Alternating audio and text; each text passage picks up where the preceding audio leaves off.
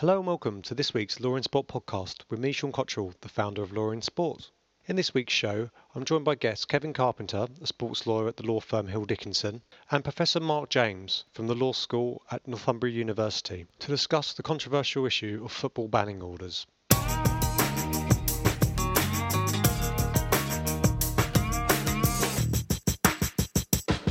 On today's show, I'm joined by Professor Mark James and Kevin Carpenter to discuss the controversial issue of football banning orders.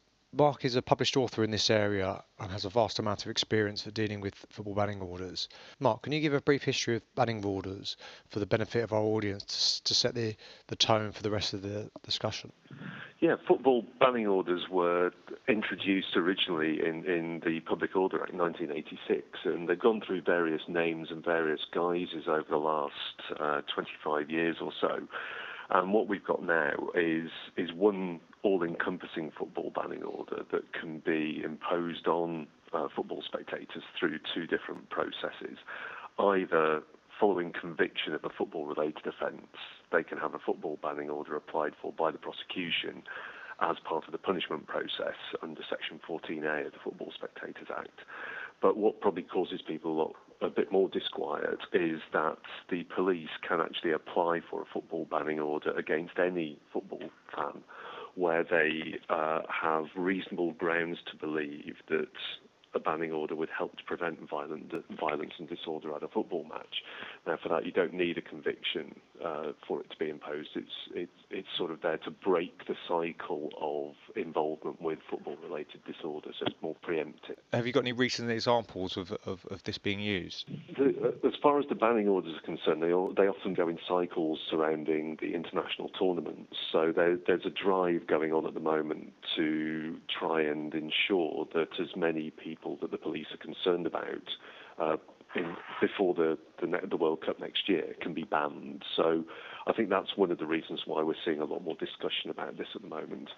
One of the main things that they have really been concerned about during this season is the use of pyrotechnics, so smoke bombs and flares, and basically anybody caught with anyone caught with smoke bombs or flares, and particularly using them, is almost guaranteed to be prosecuted, banned, and probably sent to jail as well. Kevin, you touched on this, I think, in your blog recently. Yeah, well, I think Mark's right. It comes on to the upcoming FIFA World Cup in Brazil and the concerns around that. Should England make the tournament, which is obviously debatable at the moment. But assuming we do, I think this season we'll see a very stringent approach taken by the authorities. Bearing this in mind, over the past 6 months, there has been two separate documents produced by the Crown Prosecution Service, who are the body responsible for prosecuting criminal offences in Great Britain. And they've given both some guidelines in relation to just purely social media offences, which I'm sure we'll talk a little bit more about later on, but also more widely a policy about prosecuting what we call football-related offences. And these are tried to send out a very strong message to supporters that there is going to be a crackdown this season, and more importantly, highlighting the fact that you will not be able to travel to the World Cup should you be caught up in this current season at the moment. One of the main conditions of a football banning order is the surrender of your passport during various control periods. And they usually apply either to when your own team is playing in European competition or if the national team is playing anywhere abroad. Generally around a European tournament, it will be 10 days before the start of the World Cup or European Championships, and it's 5 days before any England games. So what you can see is really being banned for the whole of the World Cup for 10 days before the start of the World Cup next year. And then, as England will undoubtedly have warm-up matches beforehand, it could extend to another couple of weeks beforehand. So you could end up being banned from travelling abroad for about 9 or 10 weeks next summer.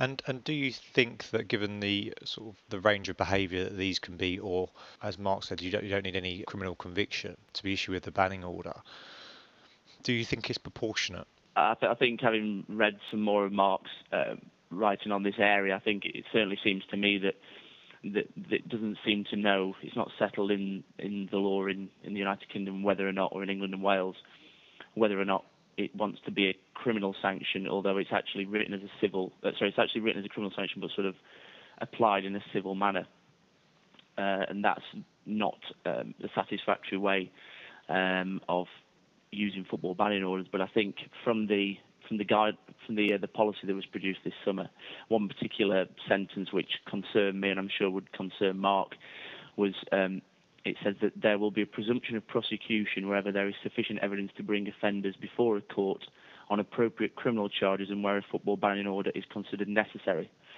And I think anywhere where you use the phrase a presumption of prosecution is a concern. And I think that's pretty much telling you from the outset that if you are caught up in this, be it accidentally or otherwise, for example, travelling to and from a train station to the ground or instances of that nature, then you are likely to be hit with a football banning order for a considerable amount of time. I think that's entirely true, and the other issue again with Kevin talking about the social media aspect, there has been an extension beyond really what football banning orders were initially brought in to control, which was violence disorder and particularly alcohol-related disorder at football matches. And what we're seeing now is, I guess to a certain extent, more like the health and safety issue around pyrotechnics.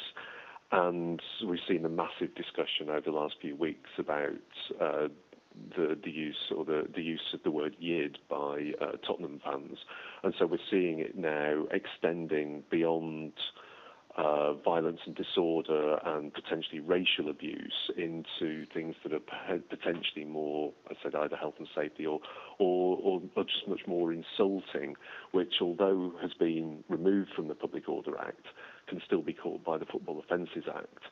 So people are engaging in behaviour that they think is simply part of the atmosphere, whether or not we think it's an appropriate way of improving the atmosphere of a game. But it's moving beyond what the original idea for the banning orders was, which was to control what people would generally refer to as football hooliganism rather than antisocial behaviour. Well, that's interesting. And coming on to that social media point, we can see that, and it has played out, hasn't it, on social media, where people have involved themselves in conduct which at a football ground they would deem as being acceptable. Whether or not we agree with that is a different matter, but obviously they see that as acceptable and part of the culture, and then they're putting it in writing and on a social network, possibly thinking that it's only being shared with their friends and not the public at large. And I guess this is one of the reasons why the guidelines came out. Kevin, obviously you've looked at this. Yeah, the guidelines are very interesting and kind of stem from a wider concern in society about the sort of concept of protecting free speech, but also, not allowing people to be overly offensive to people sort of unnecessarily, and to have some sort of sanction there for that. And what kind of the sort of thing that comes from the guidelines is the CPS got a lot of criticism for certain people. This is outside of sport, mainly being prosecuted for what people thought were fairly menial sort of tweets or Facebook posts. But there was a jail last year. Somebody was jailed for a student made a comment about Fabrice Muamba when he suffered his heart attack on the field of play, which subsequently led to his retirement, and that led to a 56-day prison sentence for him at that time. And there is also, at the moment, last week it was reported that Chris Hughton, the manager of Norwich City in the Premier League, received, or there were some offensive posts made on Facebook, which have been taken forward by a campaign group, essentially a third party, whether Hughton himself knew about it, but it seems to have come from a third party, the complaint. But I think what the guidelines have sought to do is to kind of tell people that there is a high threshold to be applied to such posts, and it even says that those that are considered grossly offensive, indecent, obscene or false are unlikely to be prosecuted, and it's got to be in the public interest. I think you'll see very few of these cases being brought to successful prosecution. And the overriding policy is it's got to be necessary and proportionate when considering the public interest. And the guidelines seem to suggest that there are very narrow circumstances where that will be the case.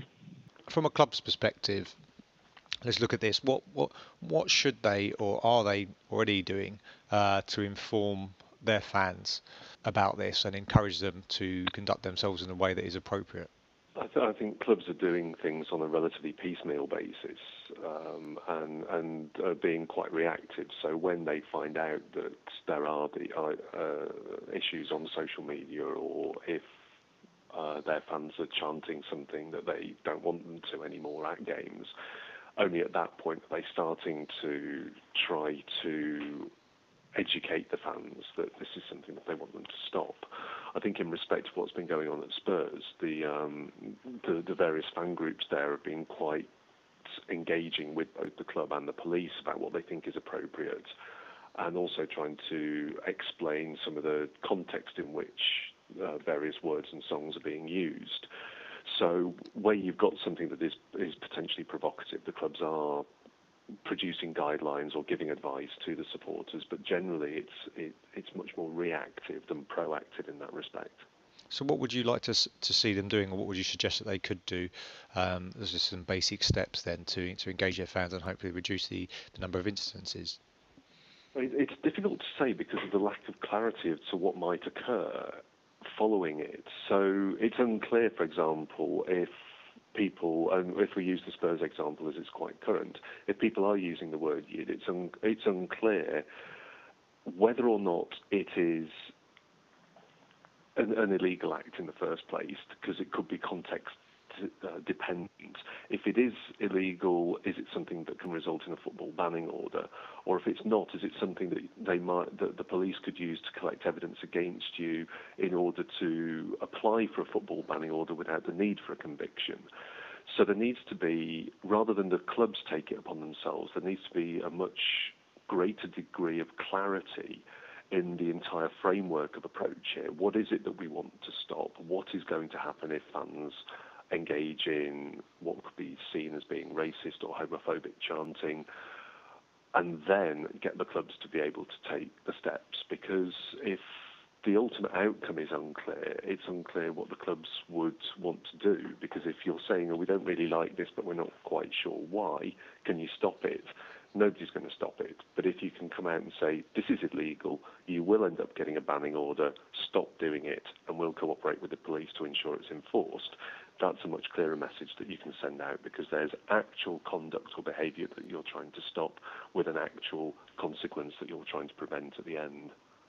Well, I guess this is something I haven't really considered much before, and that is that it's probably a difficult balance for the police to find with this, in that, you know, they're trying to make sure that they act and perceive to be doing all the right thing, but the public perception can be that sometimes it's a bit over the top, or a bit of a knee-jerk reaction to coverage by the media, and it's a difficult balance to strike, as you said, without identifying. It is a very difficult balance, and when you think that Kevin's already mentioned one case where the abuse online ended up in a football context, ended up in somebody going to jail.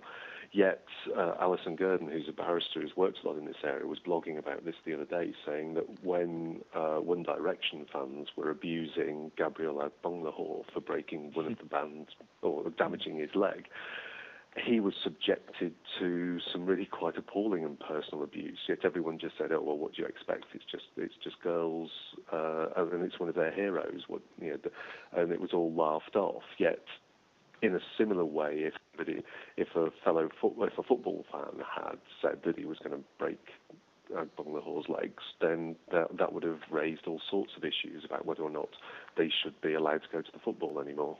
I think what's also I think Mark probably agrees. I think we're living in a very politically delicate time in this area, given the reopening of the Hillsborough disaster, all that having been come back out into the open in the past couple of years, and that's meant the government is particularly heightened to this issue about football fan behaviour in general, and not seen to be making mistakes of the past. And I think from a football supporting point of view, when I've been to football in the past couple of seasons, I've noticed a marked difference in the aggressive nature and the sort of vitriol from fans to football players and at the ground in general. Now, why that is, I don't know whether it's because we've lived in desperate economic times and the general public are generally a little more, a little bit more fiery from that perspective. But we've seen racial abuse from the fans onto the field of play towards supporters. We've seen supporters running on the field of play and striking players. As Mark said, pyrotechnics has been another big issue, and also recently, even this weekend, we saw coins being thrown and hitting players in the Championship again, and pitch invasions at Derby games earlier in the season, and between that was Bristol City, Bristol Rovers, also at Blackpool, Preston, and at Millwall a couple of weeks ago. So there is certainly an issue here, and the one group that I sometimes find a little bit frustrating as a fan are stewards, who are actually employed by the club and hardly have any powers, which is problematic for them. But I have heard and seen abuse happen in the stands, and they don't seem to do anything about it or contact somebody who can. So I think there's a better role to be played by them in, engaging with the police, who then do have the powers to deal with the problematic supporters at the stadium. Yeah, and this goes to, again, this is part of the difficulty with it, and obviously the guys that kick it out have developed an app to report sort of instances of abusive behaviour. But again, it's a difficult position, because there is that culture in football that you don't want to be seen as a grass, or as someone who's not loyal to their club or loyal to their fans. It's interesting that you point out that you think it's been getting worse over the last couple of years, at a time where there's more focus on heavy regulation of this, and I couldn't possibly work out why that is, if it is the desperate economic times, or whether it's just the culture of football, in that people think that it's either funny or it's the way you behave at football grounds. I think it's. I think as well, it doesn't help the fact that we've also had high-profile cases of abuse between players themselves, which have obviously received a lot of attention, not just in this country but worldwide as well. And I think, as always, as we're told, as we always say as referees, if you see some bad behaviour by players on the field on a Saturday or match of the day, you'll then see similar. They'll think it's acceptable to do that on a Sunday. I think that there is an element of that, because that seems to have come along back at the same time as the off-the-field issues with supporters. So, in balance then, I guess just to finish off from both of you, do you think we've got it right? Do you think that currently it's a good system, football banning orders are effective, the guidance on social media or the policy on social media is effective? And if not, well, what are the positives from it, and what would you say that the negatives, what could be done better? I think as far as the banning order framework is concerned, I think where it can be seen to work is where it is genuinely punishing those who have been engaged in football-related disorder, and it is keeping them away from games for usually somewhere between 5 and 10 years once they've been convicted of a relevant offence.